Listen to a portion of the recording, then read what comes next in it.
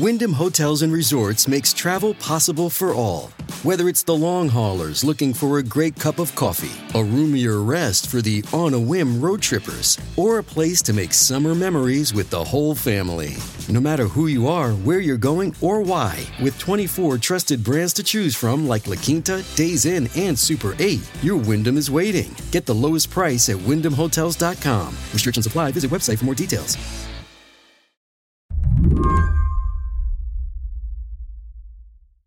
In the lead-up to Russia's invasion of Ukraine, there were warnings that Russia might try to employ so-called deepfakes, high-tech manipulated videos, as an information warfare strategy. Sure enough, earlier this month, a deepfake appeared. Шановні захисники, бути президентом виявилося не так вже й легко.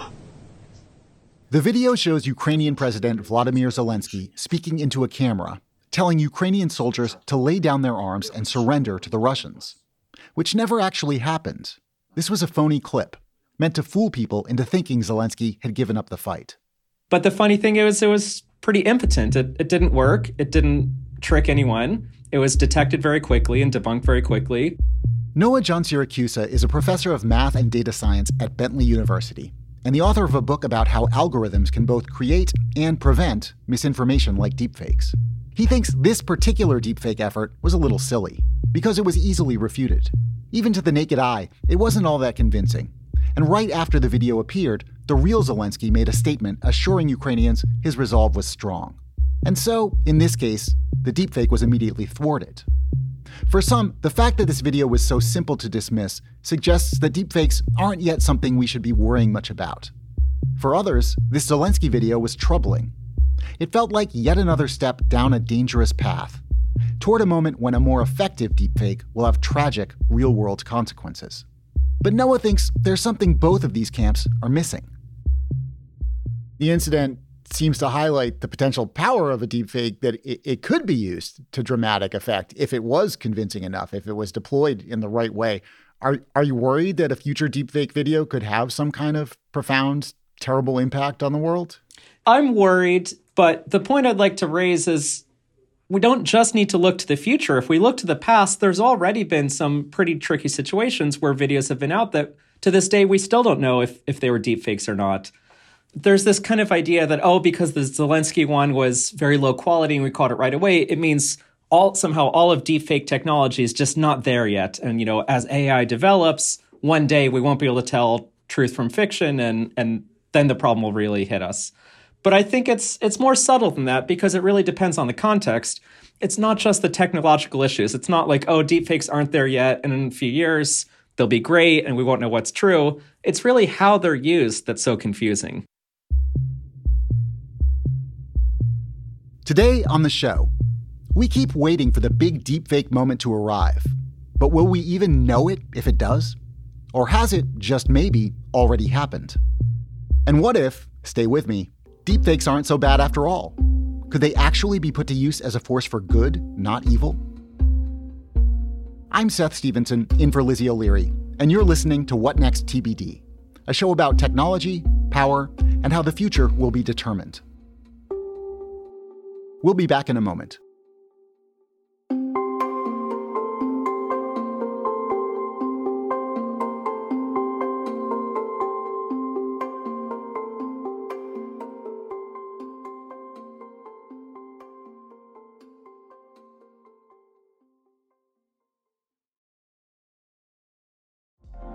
Apple Card is the perfect cashback rewards credit card. You earn up to 3% daily cash on every purchase every day. That's 3% on your favorite products at Apple, 2% on all other Apple Card with Apple Pay purchases, and 1% on anything you buy with your titanium Apple Card or virtual card number. Visit apple.co/card calculator to see how much you can earn. Apple Card issued by Goldman Sachs Bank, USA, Salt Lake City branch. Subject to credit approval. Terms apply. For the ones who work hard to ensure their crew can always go the extra mile, and the ones who get in early so everyone can go home on time, there's Grainger, offering professional-grade supplies backed by product experts so you can quickly and easily find what you need. Plus, you can count on access to a committed team ready to go the extra mile for you. Call, click Grainger.com, or just stop by. Grainger, for the ones who get it done.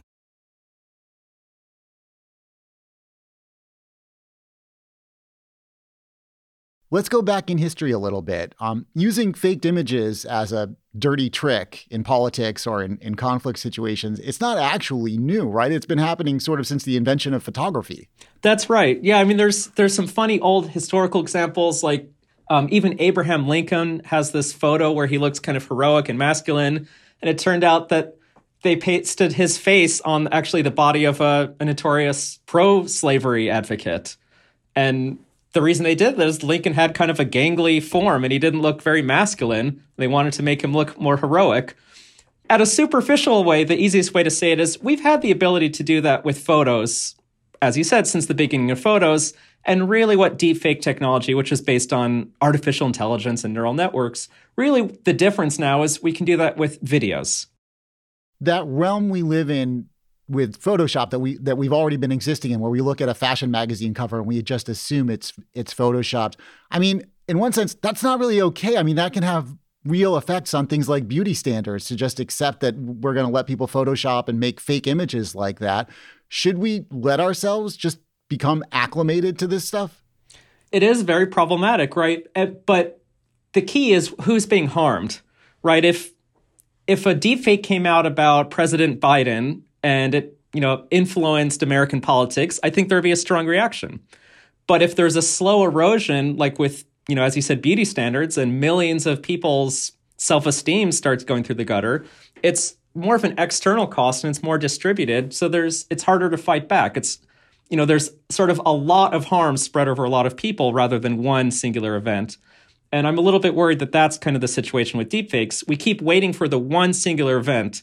And, we thought maybe the Russian invasion would produce such a thing. And so far it hasn't.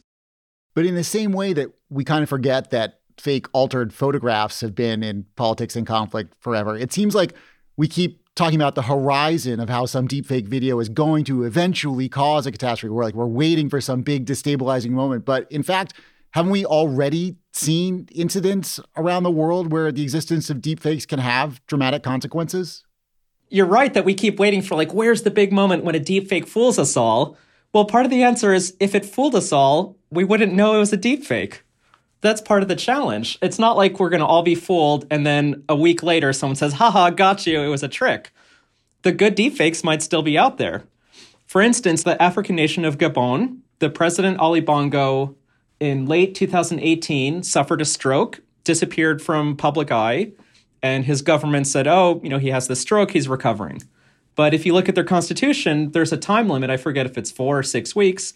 If the president's unfit to lead for this period of time, they have to have a snap election, which means the government could lose power. And people kept saying, where is he? So the government released this on social media, a recorded message. It was about 2 minutes of the president speaking on New Year's, January 1st, 2019. And he, gives his New Year's address. But it looks very odd. Gabonais, avant toute chose, permettez-moi de vous adresser à toutes. In the video, President Ali Bongo sits at a table and speaks directly into the camera. But he looks different than he had in previous appearances. His movements are slightly unnatural. Parts of his face seem frozen. His skin is weirdly smooth and unfurrowed. Right away, people start to say, hey, this is strange. And actually, one of his political opponents, the guy who ran unsuccessfully against him in the previous 2 elections, he actually said, I think this is a deepfake. And the theory caught on. And the government didn't really directly address it. They didn't bring the president out in public, but they also didn't really have any evidence that it wasn't a deepfake. So we didn't know what's going on, and the military there attempted a coup.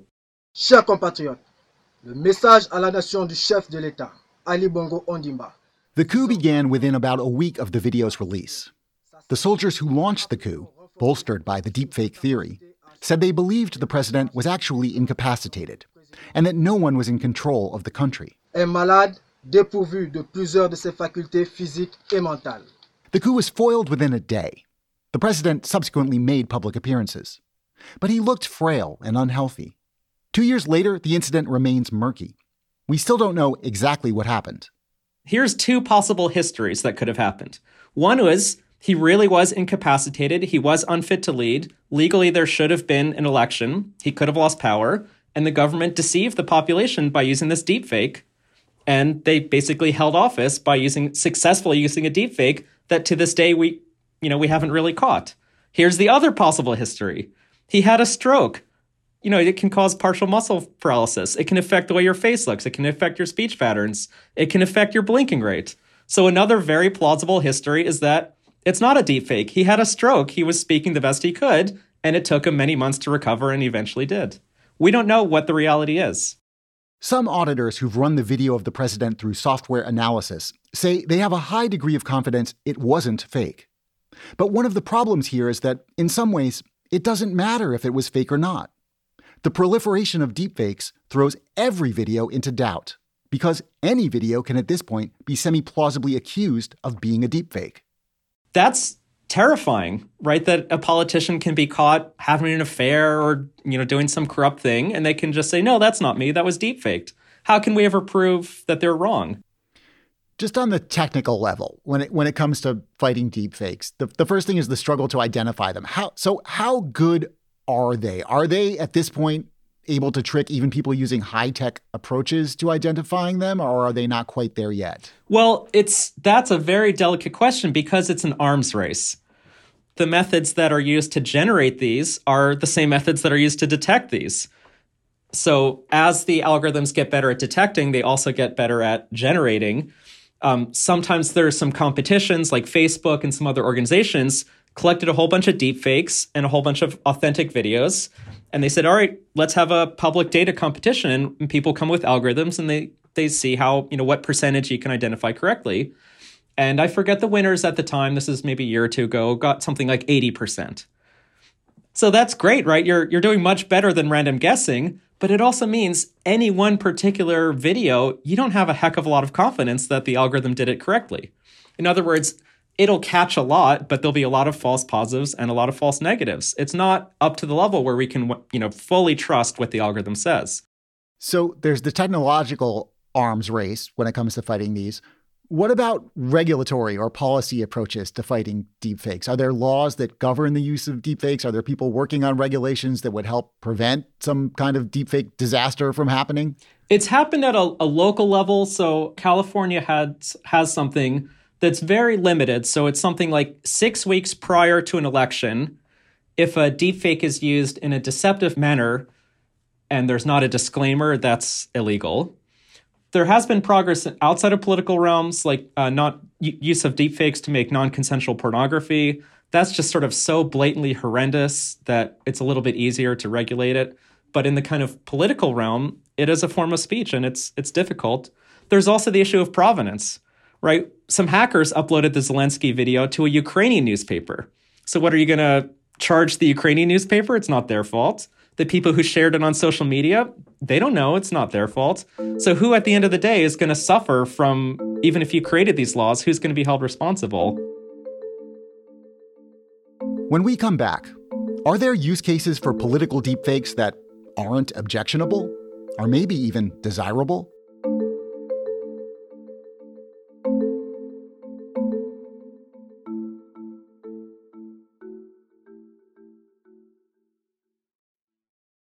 This episode is brought to you by Progressive Insurance. Hey, listeners, whether you love true crime or comedies, celebrity interviews, news, or even motivational speakers, you call the shots on what's in your podcast queue, right?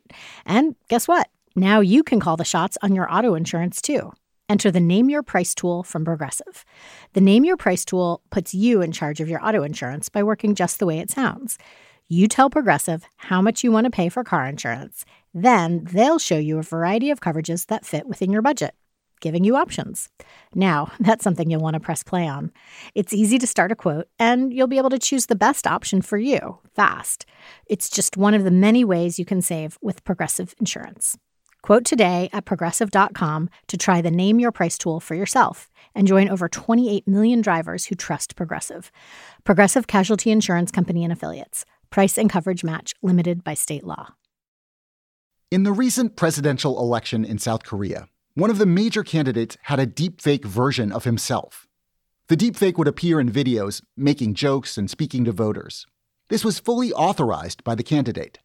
Everything his deepfake alter ego said was carefully scripted by his communications team.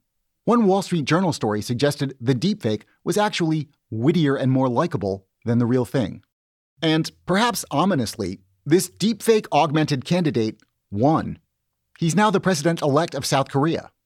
Should every candidate create a deepfake doppelganger? Or is this a worrisome trend that we should try to nip in the bud? That's a really interesting middle ground of an ethical debate of where's the line of when this is acceptable. And in my opinion, it's very dangerous to kind of oversimplify. But at the end of the day, for me, the line really is deception. The South Korean example you mentioned is interesting. It reminds me a few years earlier, there was probably one of the first uses of deepfakes in politics that anyone noticed, which happened in India. A candidate was campaigning and he spoke one language and he wanted to reach people who spoke other Indian languages. And they deepfaked him. So his campaign team, they had him record a message and then they sort of used deepfakes to kind of lip sync him to make it look like he was speaking those other languages. And you could say one argument is they're trying to deceive and trick people to make it seem like he appeals to more people than he does. Or you could say he's trying to connect to more people. How's that different than subtitling? The examples of politicians using deepfake versions of themselves to shape their image. So this raises a possibility for me. And you're at a college. I want you to get a little bit sophomore dorm room with me here for a second. What if there was a real person, but they just never left their house, never went on the campaign trail, never changed out of their pajamas, and they just campaigned like as a deepfake, where everything was perfectly scripted because their team could control it and they would never sort of like sweat or have any of the problems that a real person would have. Is that, I don't know, is that okay? Could we handle that? Is that, I don't know. If this was someone pulling a prank and tricking us, I'm not okay with that. But if someone were open and honest, let's say they had an autoimmune condition and it's during a pandemic and it's literally not safe for them to go out. Why should we only have people who have, robust immune systems able to campaign? That doesn't seem fair. That doesn't seem right. And we might be missing out on, really wonderful politicians. So, it depends on the context, but I would say there definitely are situations where what you described, some people could have mobility issues. This could help them travel further. So I think there's situations where it absolutely would be more than right. It would be equalizing. All right, let me lead you further down this primrose path. Now, what if they win? Could you have deepfake governance? Could you, where now you have like a committee of people behind the curtain and you've got the deepfake president out in front. How often do you really see Joe Biden in the flesh? Could you have a deepfake president? Well, again, here's another really silly but maybe helpful example. A lot of politicians don't write their own speeches, right? They have speechwriters. So someone who's part of the team has put these words together and they're a mouthpiece for it. Does it really make so much of a difference if that mouthpiece is the human manifestation, if that's Joe Biden, or if it's an animation? To me, what matters is the content and the ability to connect to the voters.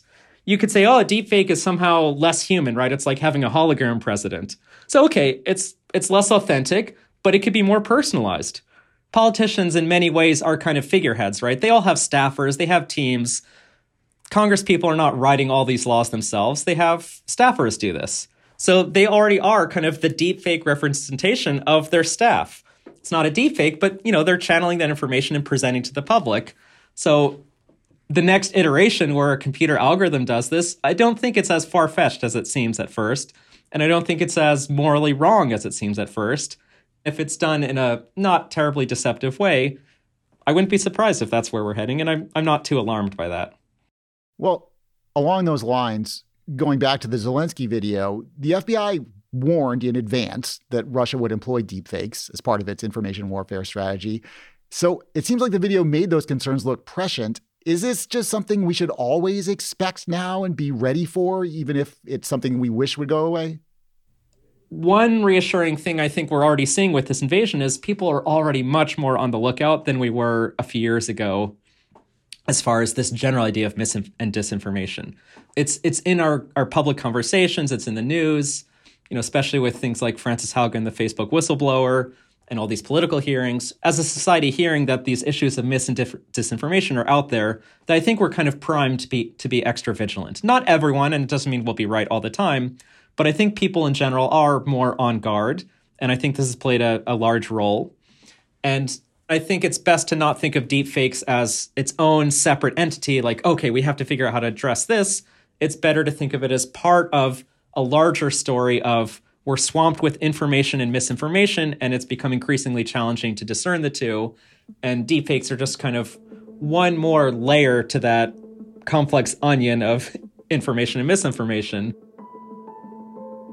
We're not going to solve deepfakes, and we're not going to be destroyed by deepfakes, but whatever challenges we're facing before are definitely going to be a little bit harder, and we're going to have to be a little bit more vigilant. But I think we are taking steps in those directions. Noah John Siracusa, thanks for being with us. Thank you. Noah John Siracusa is a professor of math and data science at Bentley University. That's it for the show today. TBD is produced by Ethan Brooks. We're edited by Tori Bosch.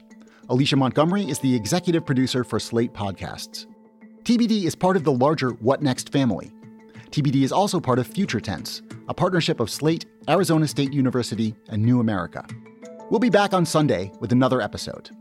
I'm Seth Stevenson. Thanks for listening.